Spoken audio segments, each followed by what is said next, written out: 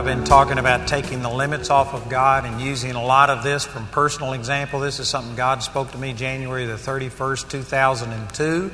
And since then, it has revolutionized me in the ministry and made a big, big difference. And I believe that every one of us limits what God can do in our life. We talked about we limit God because of ignorance, which comes primarily by us comparing ourselves with each other and just looking at kind of average and thinking we want to be an average person. God made all of us for something special, and so our ignorance of God's will for us limits what He can do in our life, and we need to quit comparing ourselves with other people. We need to change our lifestyle, because Mark 4:19 talks about that the cares of this life, the deceitfulness of riches and lust of other things will choke the Word of God. And so we've got to get to where we aren't busy. Psalms 46:10, be still and know that I am God. And it's going to take some seeking of the Lord and spending time with the Lord in order to begin to start getting His direction and taking the limits off of God. So we talked about that. Last night I started talking about fear limits God. And we talked about a fear of change, a fear of the unknown, and a fear of failure. And we let these kind of fears paralyze us. And I used last night, I thought, some powerful examples of those 4 lepers who were going to die if something didn't happen. And finally, they got smart enough to say, how long are we going to sit here? Till we die? Let's get up and do something. The worst that could happen to us is we die. And I tell you what, I think that is great wisdom. And there are people who are paralyzed from doing things and stepping out and following the direction of the Lord because they're afraid they're going to fail. Man, so what if you fail? It's not that big of a deal. Amen. Every person I've ever read about who was a great success also had great failures. You know, Babe Ruth was one of the greatest baseball players and stuff, but he struck out more. He also set all of the records for striking out, and he would swing so hard he would fall on the ground. He looked crazy, but he also set records. And it's a myth to think that you can just do everything perfectly, and if you are such a perfectionist that you just think you have to do it all perfectly, you're never going to get anything done. You need to get over being afraid of failure. This morning we talked about a fear of man or persecution, what people are going to say. And the fear of man brings a snare. And I tell you, there's so many people that they have become codependent upon the approval of a mate, of family, friends, relative, church people. They just can't handle somebody criticizing them. And if you are the type of person that criticism just eats your lunch, well, then you are going to limit God. I can promise you, you will not accomplish what God wants you to do. If you become a godly leader, Satan is going to see to it that there's criticism and rejection of you. All those who live godly in Christ Jesus shall suffer persecution. 2 Timothy chapter 3, verse 12. If you aren't suffering persecution, it's because you aren't living godly. If you live godly, you will be persecuted. You will have people come against you. And if you are so bothered by people's rejection that it's going to keep you from saying or doing what God told you to do, you will limit God. So we talked about that. And then I also talked about a fear of success. With me, I believe more people are destroyed by success than they are by adversity and hardship. Pride comes before destruction and a haughty spirit before a fall. Proverbs 16:18 says that. And more people have been destroyed during times of prosperity than they ever have during times of adversity. If you go into church history, did you know that every time the church is persecuted, it flourishes? Every time the church is in a relative period of prosperity, it always goes into apostasy. And I believe that that's what we're seeing happen in this nation. Our nation has gotten to where it's just religious. It was started in Christian principles, but now the church is having minimal impact in our nation in a lot of ways. And I take no joy in saying this, but this is a post-Christian nation in many ways. Now, I'm not accepting that, and I'm not dooming us to that. I'm saying that I believe that God can still resurrect it, and I'm doing everything I can to preach the word and to stand up, and I still am hopeful and believing God for this nation. But I'm just saying that if you are paying attention, you can see that the prosperity of this nation has caused many people's hearts to wax, their love to wax cold. And it happens. And so, anyway, those are the things we've already talked about, and all these things limit God. What I want to talk about tonight is a subject that if I had a week to teach on this, I couldn't cover all of the things that God has shown me. So this is going to be a lot of information, and based on my interaction with people, this is a lot of stuff that most people haven't thought of. So this is going to be relatively new to you, and lots of times when people are presented with a lot of new stuff all at once, they just basically will not accept it. It's like that's too much to accept. So anyway, I just encourage you before I start sharing not to throw this out until you give it a chance. Meditate on it. Let the Holy Spirit speak to you. And if you understand it, this could revolutionize your life. And I'm going to talk about the power of imagination. And I'm also going to make a connection and show you that I believe what the Scripture is calling imagination is your hope, and how powerful this is in taking the limits off of God. First of all, let me just define some things. Imagination, according to the dictionary, means your ability to see something that is not real or present. That's what the dictionary defines imagination as. Your ability to see something that is not real or present. For instance, if I was to ask you how many doors you have in your home, most of you have never sat down and counted the number of doors in your home. You don't have this piece of information just filed away. And yet every person in this place could tell me how many doors you have in your home. You know how you do it? You'd look at it. You have an image of the place you live in your mind. That's your imagination. And you could sit there and count the number of doors in your home. Many of you are doing that right now. Some of you might say, well, I've only got one or two doors, it's easy to count. Well, let's say this. How many windows do you have in your home? Did you know you could do the same thing? You could go through every room in your house and count the windows. And yet you aren't seeing it with your eyes, you're seeing it in your imagination. God created us with an imagination, and you can't think without an imagination. An imagination is essential. If I was to ask you, how do you get from here to the airport? Did you know none of you are sitting here and with your physical eyes seeing things, but you would say, well, let's see, you go out here and you go to this first traffic circle, you'd tell me how to get out to Baseline Road, and then you'd tell me, well, you turn right at that light. How do you know it's right? Because you're looking at it. And then you'd say you go up here, and if you turn left onto Interstate 10, and you go up, and it's exit so-and-so, and it'll be signpost, and you're seeing this stuff. If you had never seen it, like for instance, to get from our office down to the interstate, I tell people that, let's see, you go, there's 3 lights, there's 4 if you count the fire station that is sometimes, what do you call that, a temporary or emergency light. But there's 4 lights, and I'm counting them. And I say, you go down to the 4th right, and you take a right and do stuff. You know what that is? That's your imagination.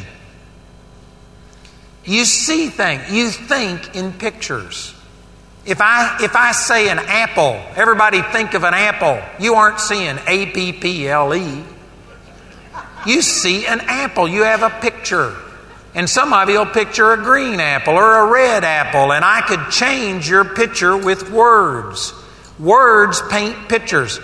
And did you know what makes a person an effective communicator?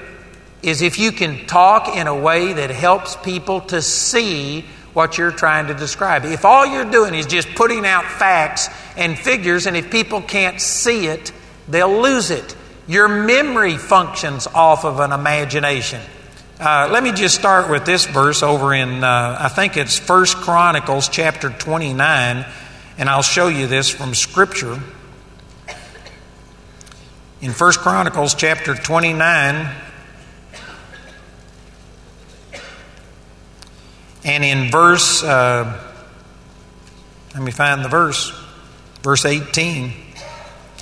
O Lord God of Abraham, Isaac, and of Israel, our fathers, keep forever in the imagination of the thoughts of the heart of thy people, and prepare their heart unto thee.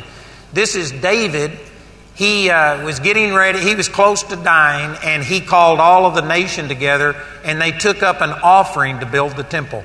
And David gave of his own resources. He had already given like $5-point-something billion worth of gold and silver from the treasuries of the nation. But out of his own personal bank account, he gave 1-point-something or $2 billion worth of gold towards the temple. And when he did, the rest of the nation rose up, and people were so touched by David giving that they started giving, and altogether they took up over a $5 billion offering. And they just began to start praising God. And he says, God, who are we? And he went back and recounted how they came out of Egypt and they used to be slaves, and who are we to give such a generous offering? All we did was take the blessing that you've already given unto us and given it back. And he was praising God that God had touched the people's hearts. And then he says, oh God, keep this forever in the imagination of their thoughts. What he's talking about is don't let them forget it. This is how you remember things. You can't remember anything you can't picture or imagine. I know I'm saying things that most of you haven't ever thought of, and so because of this, we don't use it. It's like this is something that functions in all of us, but you don't have a handle on it because you haven't understood it. If you can't understand it, you can't really use it. And most of us haven't effectively used an imagination, but this is how you remember things. I've used this example before, that in Vietnam, we had water blivets, and this is how they brought our water to us. And most of you don't know what a water blivet is. You don't have a picture of it. And so because of it, I could say water blivet, and most of you might remember it for a short period of time in your short-term memory, but you won't remember it a year from now because you can't picture it. You don't know what it is. But I can use words to describe it. And they were rubber tubes, cylinders, and they had brass spigots on each end. A helicopter would bring them in. They came in 500 and 1,000 and 1,500 gallon sizes, and they'd bring in these big old water blivets and drop them off. We'd go get our water from them, and as you took the water out, the atmospheric pressure would compress them, and when they got empty, they'd just be totally flat. And they'd come pick them up and carry them off. Now, that may not present a perfect picture, but you know what? You got a picture now. And you'd be able to remember water blivet because you have something that you can see. You don't remember just information. This is why so much education doesn't work. Like, for instance, mathematics. A good math teacher won't just say 1 + 1 is 2, 2 + 2 is 4, and make you remember things. They will give you illustrations. They'll say, all right, I've got 2 apples here, and if I put 2 more with it, how many is that? And they'll give you something that you can picture. You know, this is really simple stuff.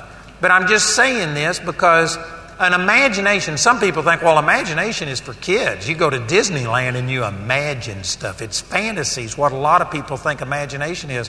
But you use imagination every single day of your life. You couldn't get to and from work if you didn't have a picture of where the turns are and what it looks like. You couldn't make a grocery list without an imagination. You know what you do? You start and you go, and you're familiar with your grocery store, and so you start down whatever aisle, however you do it, and in your mind, you're walking down those aisles and thinking, what do I need? And you're looking at all of those things and thinking, do I need any of this and this? That's how you make a grocery list. Jamie and I went into England, and in England, they think differently. They do things differently. And we went to the side of the store where in the States, they group certain foods together. In England, they don't do it the same way. And it took us, 30 minutes to find a bottle of water because they didn't put it with the sodas or with whatever. They group it differently. And because of that, we had it pictured that it would be over here with these things, and it was in a different place.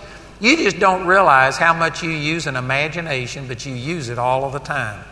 You can't build anything without an imagination. That's why when they give you instructions, they will sit there and they'll tell you what to do, but then they'll have figure 1. and they'll show you a picture, because a picture is worth 1,000 words. You can get things by pictures that you can't get by just words. Words paint pictures. And we've learned in dealing with our offices and other places that, you know what, when we really are having a problem and we've got to get something solved, you have to go look at a person and talk to them, because like 70% of communication is nonverbal. I've been picking up on this. I remember we were watching some show and I just watched a person, and I mean their eyes changed ever so slightly. They just kind of squint, and it communicated. They said volumes without saying a word. And I was looking at that and thinking, it is amazing how much we perceive by sight and stuff that we don't even realize. But a lot of communication is nonverbal. So anyway, you use your imagination. This is not just fantasy and for kids. You use it every moment of every day. You do it all of the time. And the sad thing is, if you don't realize what you're doing and realize how important it is, you will let your imagination be turned against you to where all you see is negative things. Remember that the definition is something not real or present. Every example I've used is talking about something that isn't present, but something that you've seen and you're recalling it to your memory. But when it comes to vision, when it comes to having God give you direction for your life, you have to use your imagination to see those things come to pass. You have to see it on the inside before you see it on the outside.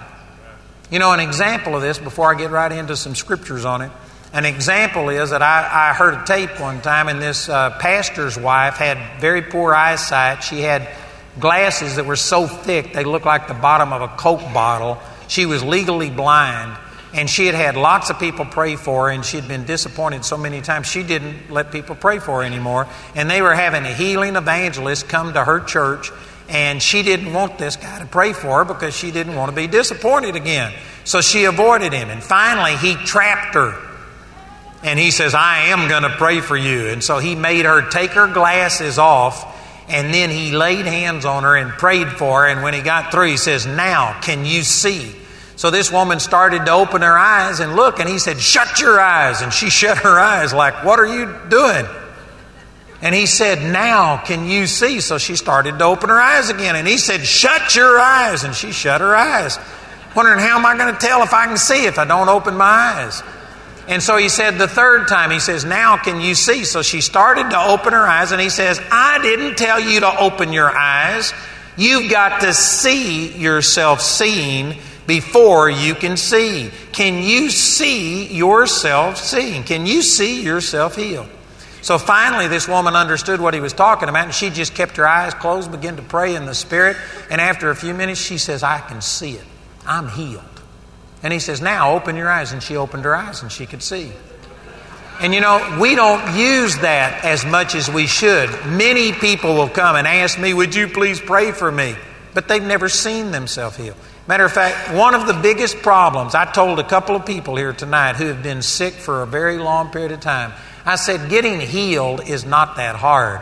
But what's hard is when you've been sick for a long, long time and you see yourself sick. You dream sick. You think sick. You plan your day around the pains and about the things that you can't do. And you have seen yourself sick. That's when it's hard to get a person healed. That's the reason that Jesus asked in Mark the 9th chapter, how long has it been since this boy was demon-possessed? And it's not because he couldn't deal with it. He was dealing with the Father and saying, you know, how long has it been? Because when something's been there a long time, you tend to see yourself that way. You have to change that image on the inside. Before I started seeing great miracles happen and people raised from the dead, I took John chapter 14, verse 12 that says, Jesus was speaking and he said, verily, verily, I say unto you, he that believeth on me, the works that I do shall he do also, and greater works than these shall he do, because I go unto my Father.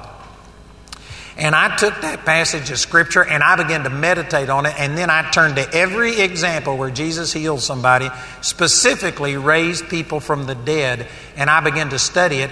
And I would sit there and read it and get all of the information, and then I'd close my Bible and close my eyes, and I would see myself raising Lazarus from the dead.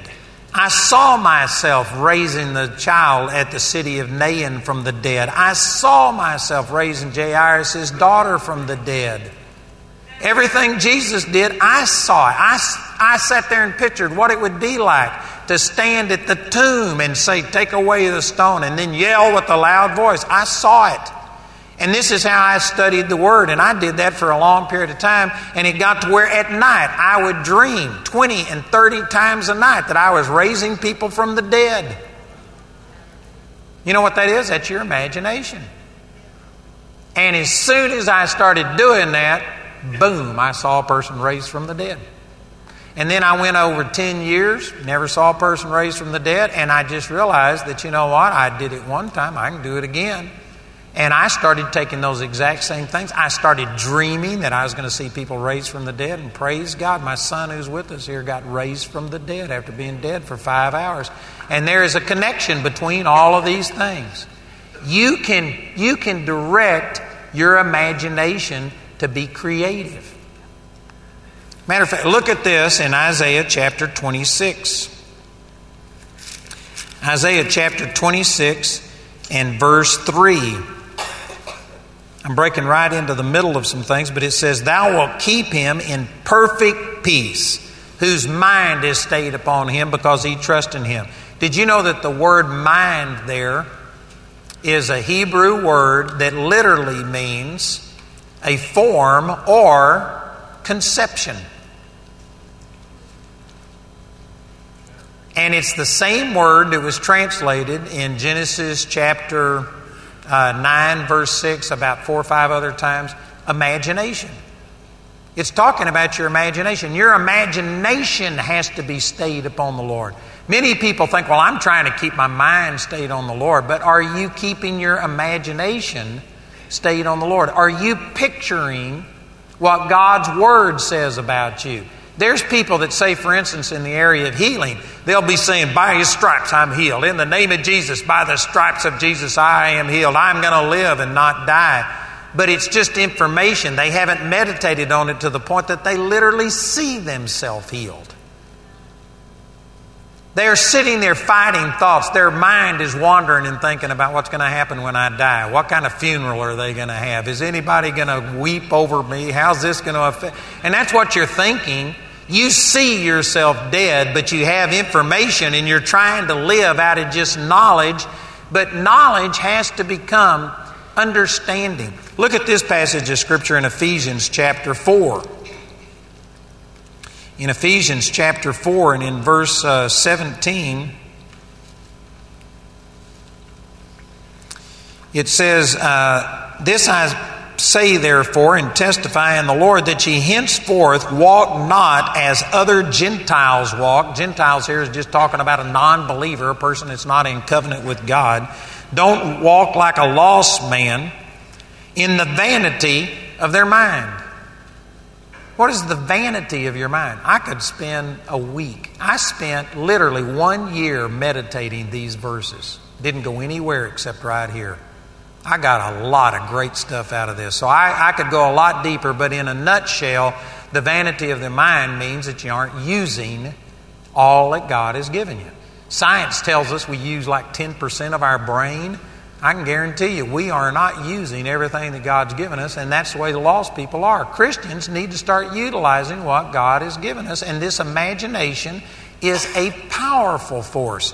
And don't be like the lost that only use their imagination to see negative things. A pessimist is a person with a very vivid imagination.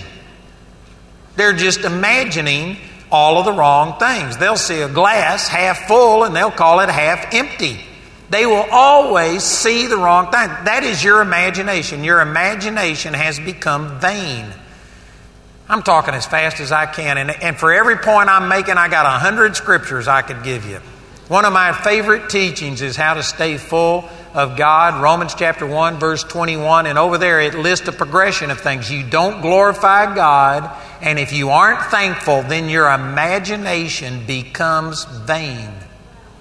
If you aren't glorifying God, that means putting worth and value on Him and constantly praising and thanking God for what you have, your imagination will just default to seeing the negative side of everything. And this is the way that the world lives. The world just gravitates towards all the negative. I could spend an hour verifying this.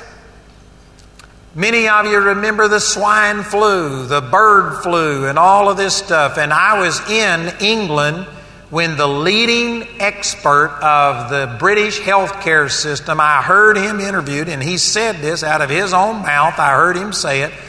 They said, do you believe that this avian flu is going to mutate into some kind of a flu that the people can get? And he said, oh, there's no question about it. It's just a matter of time. They said, well, what time are you talking about? He says, it might be 1 year or 2 years maximum, but 1/3 of the world population will die from the avian flu within 2 years. That was in 2007. And there has been a total of 12 people worldwide die from it. We were in England. I'm sure Ashley and Carly can verify this. We were in England when they piled cattle up by big old machines that were, 15, 20 feet high. And I saw the same thing with poultry. And they burn them by the thousands. And you could see smoke going up all over the country from them doing this because of the great threat. And they prophesied that 1/3 of the world population would die. And then there was this flu when everybody started wearing the mask. That's only been a couple of years ago. And they were saying that it would be a pandemic, which means not an epidemic, means it's national. Pandemic means worldwide. Worldwide, thousands, hundreds of thousands of people would die. And you know what that is? That's an imagination. Taking something that happened and picturing the worst case scenario. This is the way that the world lives. Their imagination is vain because they don't put the proper honor on God. They don't glorify God. And their imagination just sees the worst of everything. And brothers and sisters, this is an epidemic. It's in a pandemic proportion in the body of Christ that people's imagination just gravitates towards the worst case scenario. People think it's logic to anticipate everything that could possibly go wrong and just think about it. But then they look at it as, well, you aren't a realist if you're just sitting here thinking about everything working out. You aren't dealing in reality. And they'll make fun of you. But your imagination can work for you or against you. And your imagination is a powerful force. In Genesis chapter 11, verse 6 is when the Lord came down to see the Tower of Babel. And He said to the people there, He said, come, let us confuse their languages because the people are one, their speech is one, and now nothing that they have imagined will be restrained from them. Did you know God and His purposes here in the earth was actually challenged by the imagination of people? Nothing that they have imagined will be restrained to them. So He confused the languages to cause disunity and stop mankind from progressing and getting to a point where they could meet all of their own needs and not be dependent upon God. I could spend a lot of time trying to do that, but I'm just trying to get across that imagination is powerful. If you can imagine it, you can do it. I could preach on that for an hour or two. I know many of you think that's not true, but it really is true. You know, right now we're sending signals through the air back there and it's being broadcast. Did you know, I don't know how many years ago, but not too many years ago, that was impossible. To think that you could send TV, to think that you could have a phone and carry it with you and just talk on a phone. Did you know, what was it, 10 or 15 years ago, people wouldn't have believed that. The mobile phones they had looked like a box and it had to be plugged into your car or something, or you had to carry a backpack. Now they get them thin. And did you know things are happening that people wouldn't have believed? My mother she moved in a covered wagon when she was 3 years old. And yet she saw the first car, the first telephone, first television, men walk on the moon, all in one lifetime. Things are happening that people just dreamed of. But I can guarantee you, if you can imagine it, it can be done. There is a way to do it. It may take a lot of effort and a cumulative effort, but it can be done. Our imagination is powerful.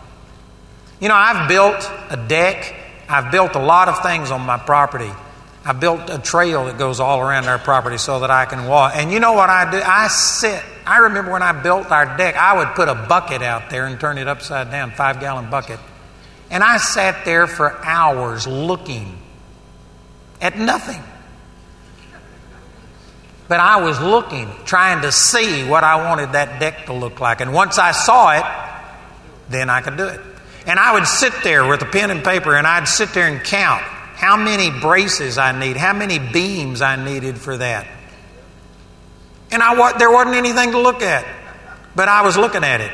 I saw it, and I'd sit there and count them, and I'd write them down, and then I'd go buy the materials. This is why builders use a blueprint, because you have to be able to see it, and a blueprint helps you to imagine and see it. Sometimes you need a drawing or something. You know, we're dealing with building these buildings, and my contractor, he's drawn things on napkins and showed me. And I said, oh, that's exactly what I want, or no, I want this.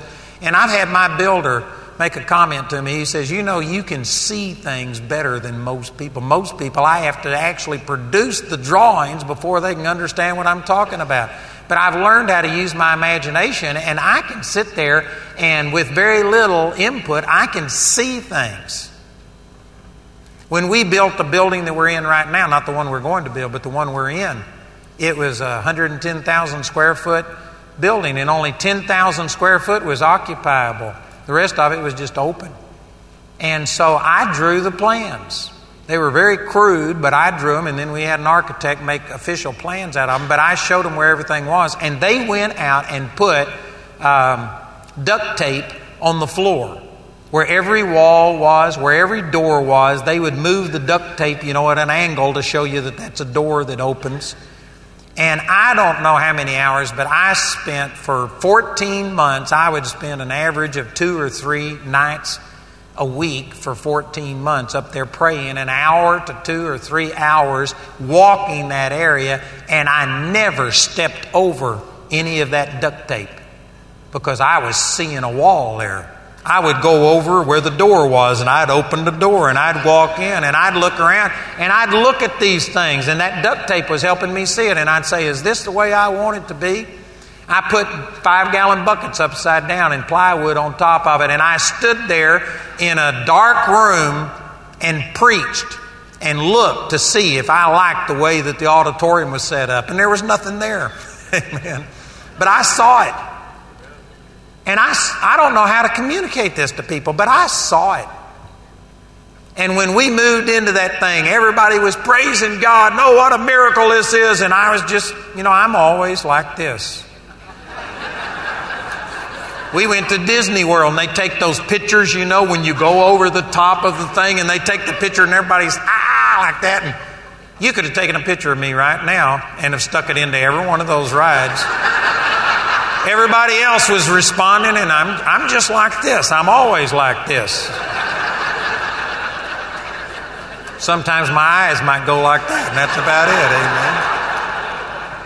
But anyway, I'm just saying that I was at this dedication, and I was just praising God, and I had people come up, aren't you excited? Well, yeah, I was excited. But I told them, I said, I was excited 14 months ago when I could see it and nobody else could see it. I said, to me, this is anticlimactic to see it with my eyes. I can see with my heart better than I can see with my eyes. And did you know when we went to raising the money for that other building, the one that we're in now, I waited, I forget the exact time, but it was at least 3 or 4 months to write anything to my partners and tell them about it. And I had staff saying, aren't you going to say something? When are we going to raise money? We're already in process. What are you going to do? But you know, I had to see it. And so what I did, I just prayed and said, Father, what do you want me to do? And I just waited until I saw what God wanted me to do. And then I put that out, and in 1 year's time, $3.2 million extra above our normal expenses came in, and we paid for that debt-free because I waited until I saw it before I act. Most people will just react. They know they have a need, but they haven't waited. They haven't seen it. They've never seen themselves doing it. You've got to see yourself doing it. So let me relate all of this back to taking the limits off of God. That when the Lord spoke to me, I knew that God had told me that someday I'd have a ministry that would impact the entire world. I knew that I would take these truths about the grace of God and the goodness of God and impact the entire world with it. I believed it would have happened. But you know what? I couldn't see myself doing it. I didn't feel worthy to do it.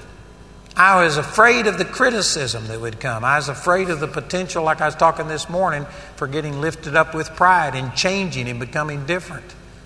I don't know how many of you have ever known some of the I don't know what you call them, the super dupers is what Wendell calls them. The movers and shakers. I've been blessed to minister with some of the most famous people in the body of Christ. And again, I'm not against anybody, but most of them, I look at them and think, you know what? Success has changed you. They used to love people. They used to be available to talk to people. They used to do things, but now they're on a different planet and nobody can touch them. They'll lose their anointing, and there's just things about them I don't care. And I didn't want to be like that. And so anyway, because of this, I wouldn't let myself see me ministering and affecting large numbers of people. And you know what? When the Lord spoke to me, this is one of the main things I focused on. I had to change that image on the inside of me. I had to change me seeing what I was capable of. You know, my mother, I just found this out right before she died. She died in 2009 at 96 years old. And before she died, we were talking, and my mother was a teacher, and so we got information that some of the other kids didn't get. And she was talking one time about my brother had an IQ of 166, which was higher than Einstein's IQ. He's actually absolutely brilliant. The guy is just smart. And I asked my mother when she said that, I said, "What's my IQ?" And she says, "Well, yours is 86. You were just 2 points above an idiot."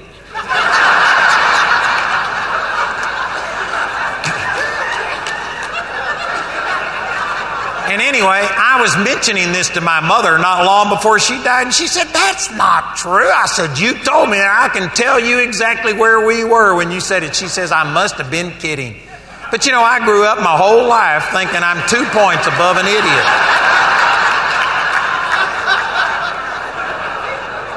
I always made straight A's in school. I didn't struggle with it. It's not like I was wounded for life, but that was just a piece of information I had.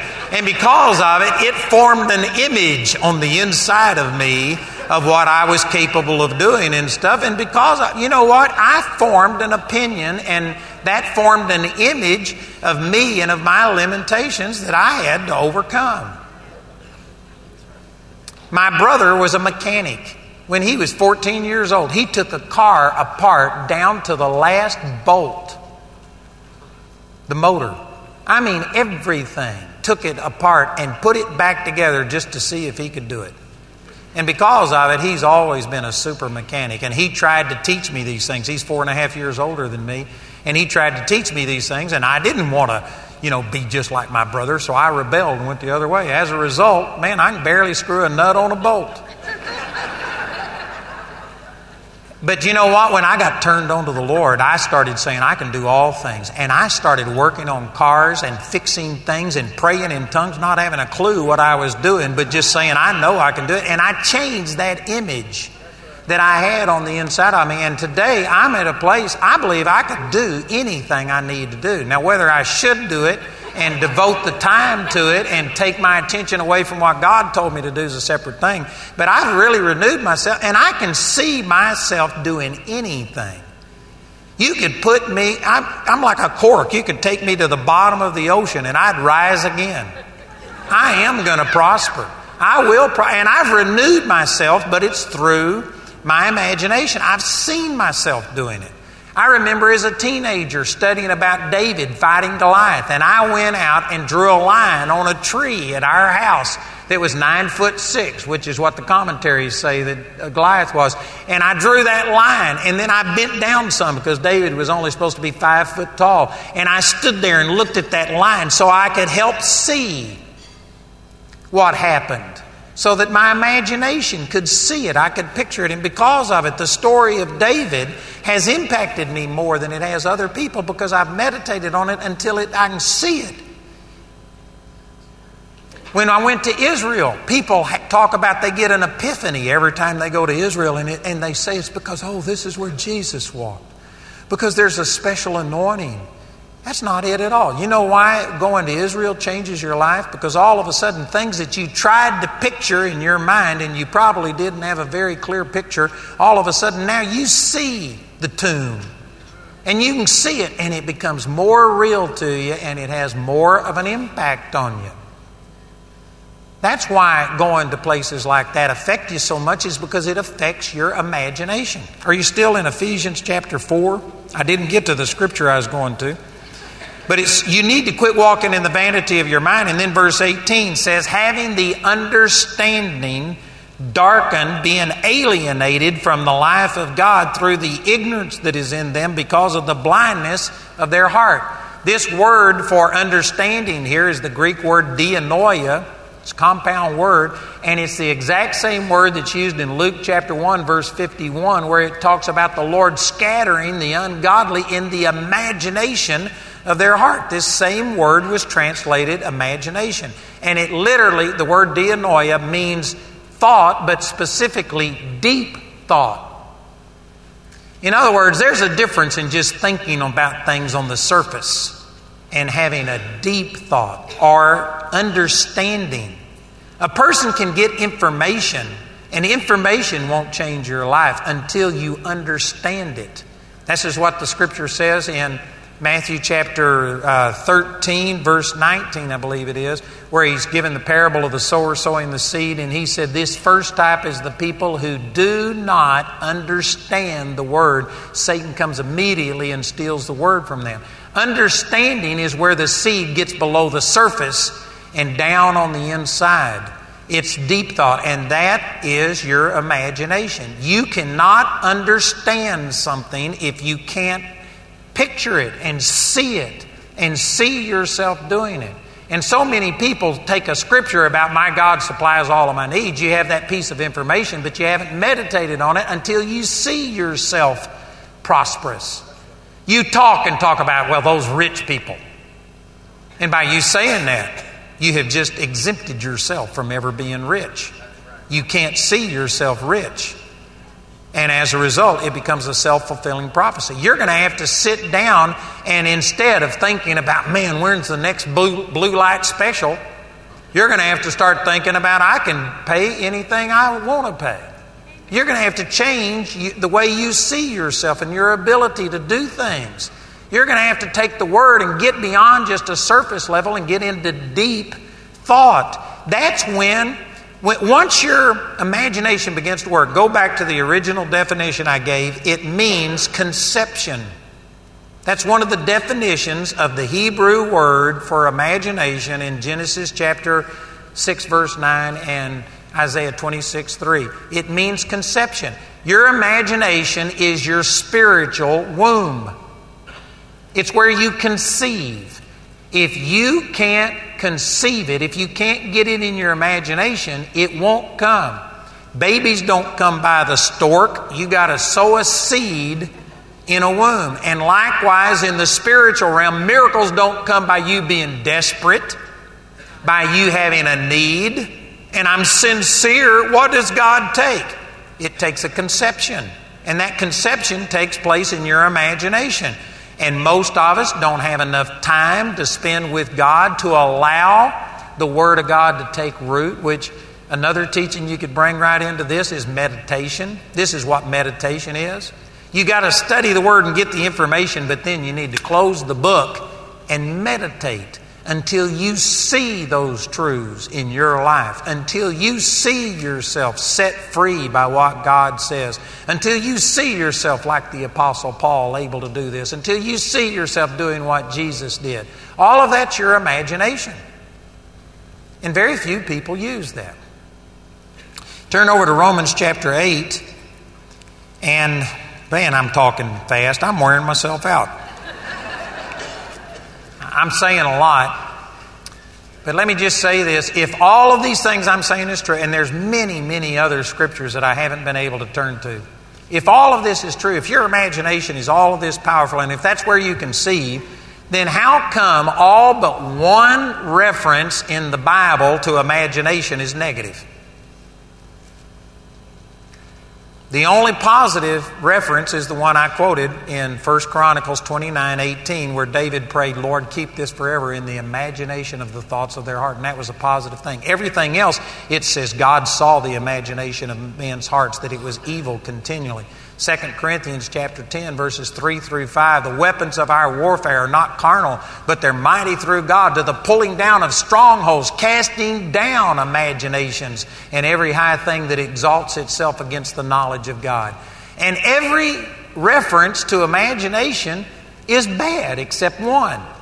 And I got to thinking, God, if this is true, well then how come it doesn't talk about all of these positive parts of imagination? Look at this verse in Romans chapter 8, and in verse 23 it says, and not only they, but ourselves also, which have the first fruits of the Spirit, even we ourselves groan within ourselves, waiting for the adoption, to wit, or that is, the redemption of our body. For we are saved by hope, but hope that is seen is not hope. For what a man seeth, why doth he yet hope for? What's the definition of an imagination? The ability to see something not real or present. Hope is seeing things that can't be seen. And all of a sudden, the Lord just showed me that hope is what the Bible calls a positive imagination. And this opens up a brand new area that we could spend days and days talking about hope. But Hebrews chapter 11, verse 1, faith is the substance of things hoped for. Faith gives substance to hope. But hope has to exist. If there is no hope, faith can't bring it to pass.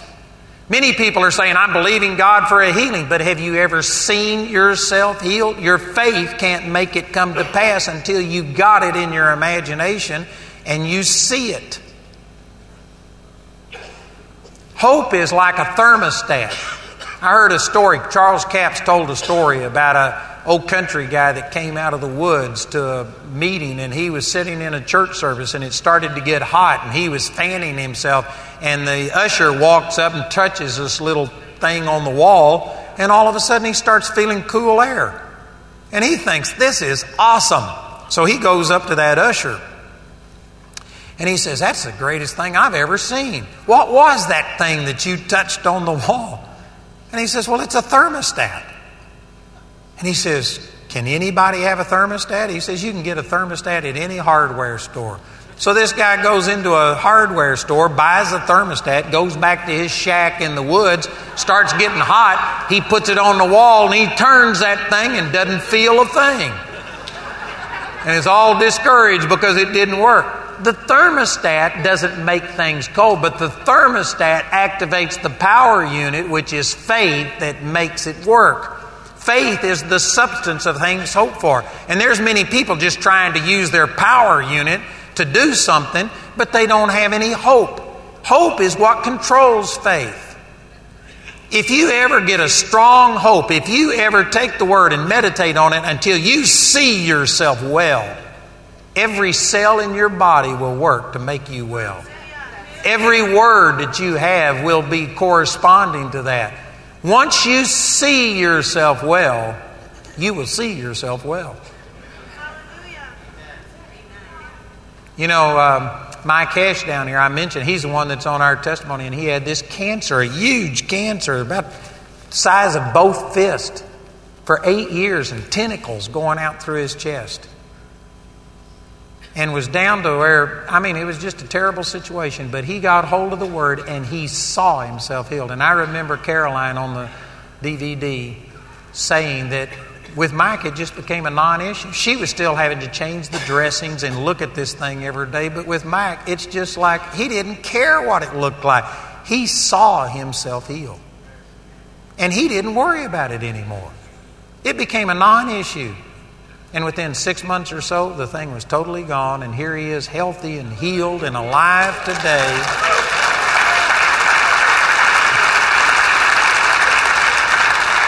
And it wasn't the doctors that cut it out. It wasn't some natural thing. I'm not against any of that stuff, but I'm just saying it wasn't something else. It was him seeing himself healed. And when he really saw it, to where it became more real to him than what he could see with his eyes, he was healed. You can see with your heart. God made Adam and Eve so that they walked by faith and not by sight. And then all of their descendants born in sin have walked by sight and not by faith. But then in 2 Corinthians 5:7, Paul said, we walk by faith and not by sight. Christians are again supposed to be able to walk with our imagination painting such a real picture that we go by what the Word says and the realities of the Word more than what we see with our physical eyes. You can do that. I know some of you think you're weird. Well, I think you're weird. I think I'm getting more normal all the time. You're the one that's weird. If you just go by what you see with your physical eyes and what you hear the doctor say and the banker say, you're the one that's weird. You got God Almighty living on the inside of you and this supernatural power, and you aren't drawing on that. Instead, you are limiting what God can do to just what you see, taste, hear, smell, and feel. That's substandard. And again, just based on the people I've talked to here at this meeting, I'm not against you. I'm saying these things to help you. But I've had so many people come up and ask me to pray, but you have never seen yourself well. You could quote the scripture that by His stripes I'm healed. You know what the Word says, but you see yourself sick. You plan sick. You think sick. You dream sick.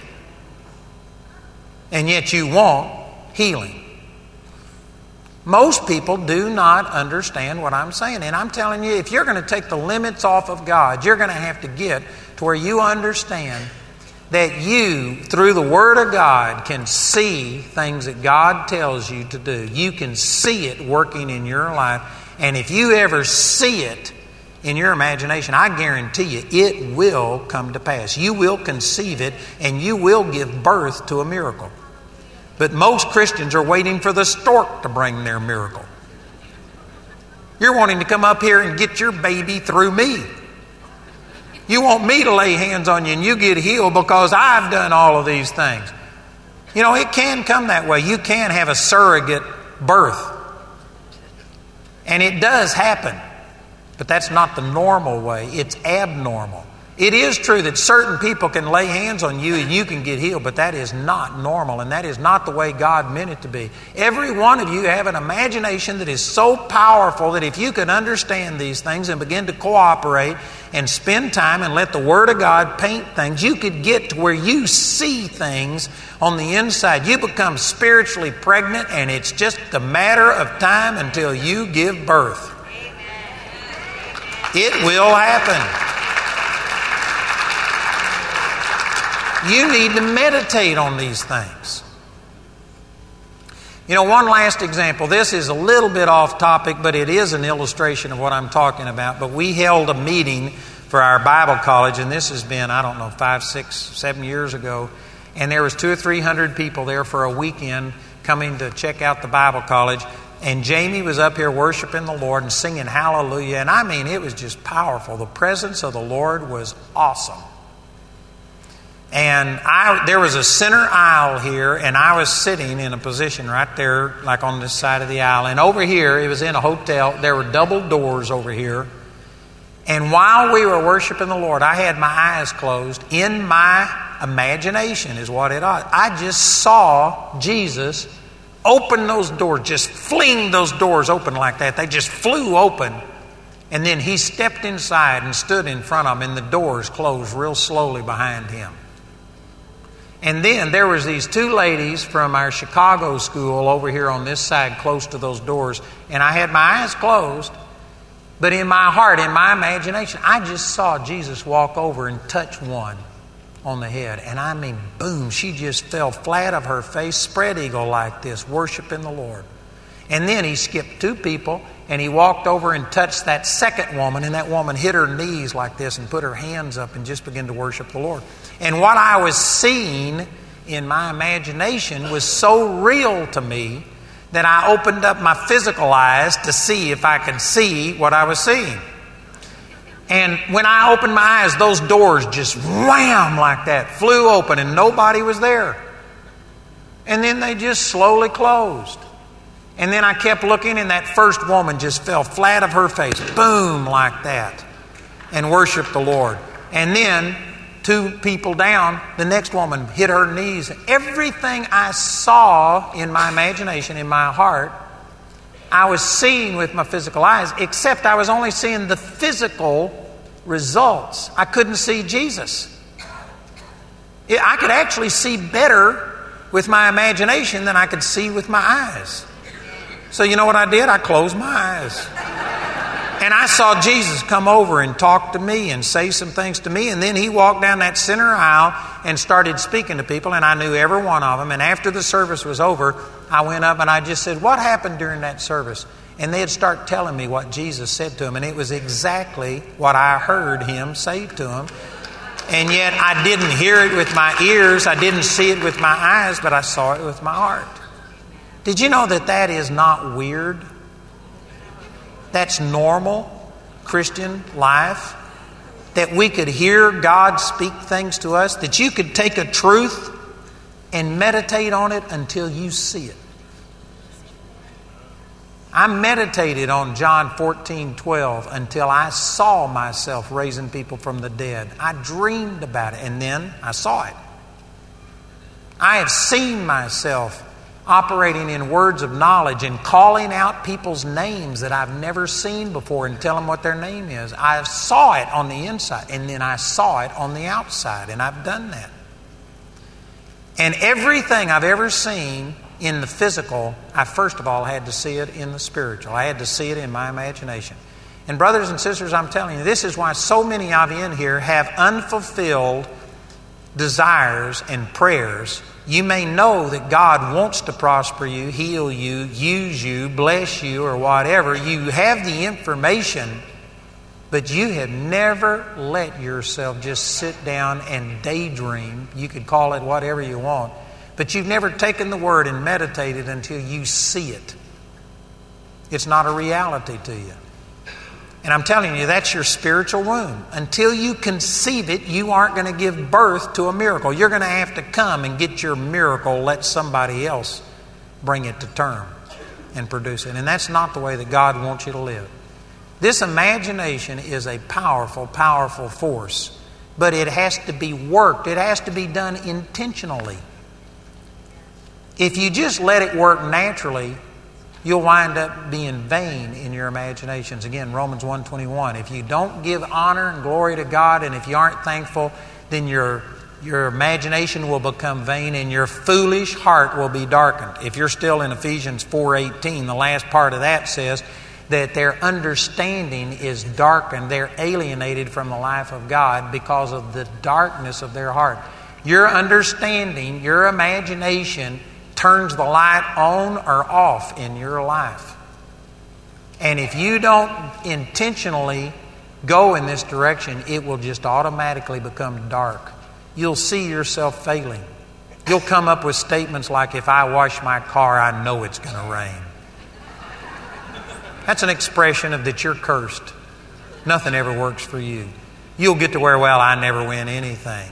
You know, if I touch it, it'll turn to dirt. All of those are an expression of a negative imagination, a vain imagination. And this is what it goes to unless you take the Word of God and intentionally start training your imagination. It's like a muscle. A muscle doesn't just, if you just sit there and never use it, it's not going to get stronger and bigger. It'll atrophy. It'll go away. Everything good, you don't catch health, you catch sickness. You don't just sit there and become buff. You sit there and become a couch potato. Everything in this natural world goes from good to bad unless you make an effort to change it. You have to take these things and intentionally start seeing and recognizing the power of conception and imagination and hope. And you need to start hoping. If you go to a doctor, one of the first things they're going to do is tell you every negative thing that they possibly can because they don't want to get your hopes up. That's the worst thing that can happen. You ought to get your hopes up. You ought to have your hope go through the roof because it's only what you hope for that your faith can produce. But because of liability issues, they'll tell you the worst case scenario, and then if it comes out better, they're clean. It's all selfish, but it is not helping you. I guarantee you, you need to get your hopes up. Somebody's afraid, but my hopes might be dashed. Well, let them be dashed. But hope is a powerful force. It's a positive imagination, and I guarantee you, if you can imagine it, if you can see it on the inside, you can see it on the outside. I tell you, I've given you something tonight. If you understand and receive it, this is priceless. This could transform your life. Very, very, very few Christians understand this, and even less apply it and use it. But I promise you, this would change your life. Have you got a need? Go to the Word. Find the answer to your need. Take those scriptures and meditate on it. And the Bible says in 1 Peter chapter 1, verse 23, that we are born again, not of corruptible seed, but of incorruptible seed, the Word of God that lives and abides forever. The Word is a seed. Take that seed, plant it in your spiritual womb, your imagination, until you can see it. That's when it germinates. The moment you see it, that seed has germinated, and it's just a matter of time until you see the birth. That is a recipe for victory for every one of you. And yet the average person doesn't do that. They'll listen to all of the doubt and the unbelief. They'll go get 10 doctors to tell them they're going to die, and then they'll come back and say, "Oh, Jesus, please heal me." And they know more about what the doctors have to say than what the Word has to say. I'll say, "What scripture are you standing on?" "Well, is it the New Testament or the Old Testament? It says, 'By His stripes we're healed,'" something like that. You have to have a little bit more of a relationship with the Word of God than that. It's like if you want to get pregnant in the natural realm, if you're a woman, you can't just stand next to a man and say, I think he's in the room someplace, amen. You're going to have a little bit of a relationship with him in order to get pregnant. Likewise, you just can't say, "Well, I know that the Word says somewhere." You have to have intercourse, interaction with the Word of God to where it becomes alive and real to you. And when you conceive, then you will get it. And yet very few people will do this because it would interfere with your television schedule.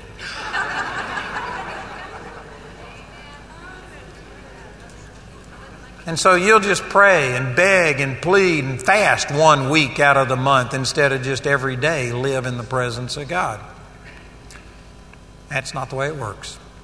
I tell you, this could really, really help you. This could change your life if you understand it and apply it. Hallelujah. Thank you, Jesus.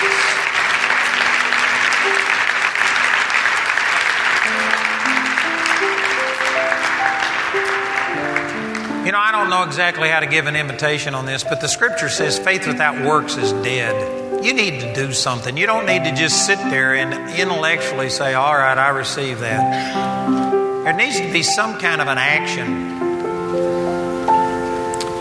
for you to be it's like when you act on a truth that you've heard, it's like you swallow it. It goes down on the inside of you. You got to do something to act on it.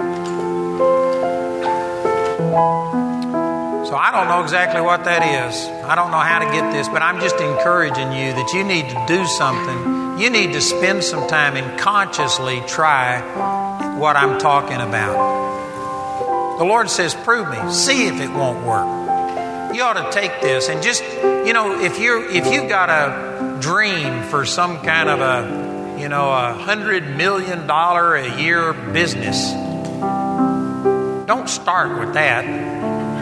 Start with something that you know is bite-sized and put this to practice and start implementing it. If you have some physical need right now or something, just start with that. If if you're paralyzed and if you can't see yourself getting out of the wheelchair, well then see yourself moving a finger and see it. Say, I can see it, and meditate on it until you can see it. And when you can see it and you get that finger moving, I guarantee you the rest of the body will eventually come along. You need to take things in bite sizes. This could overwhelm you, but the principle that I've talked about is absolutely true. And I just encourage you, you've got to act on the things that God has spoken to you in order to see them come to pass.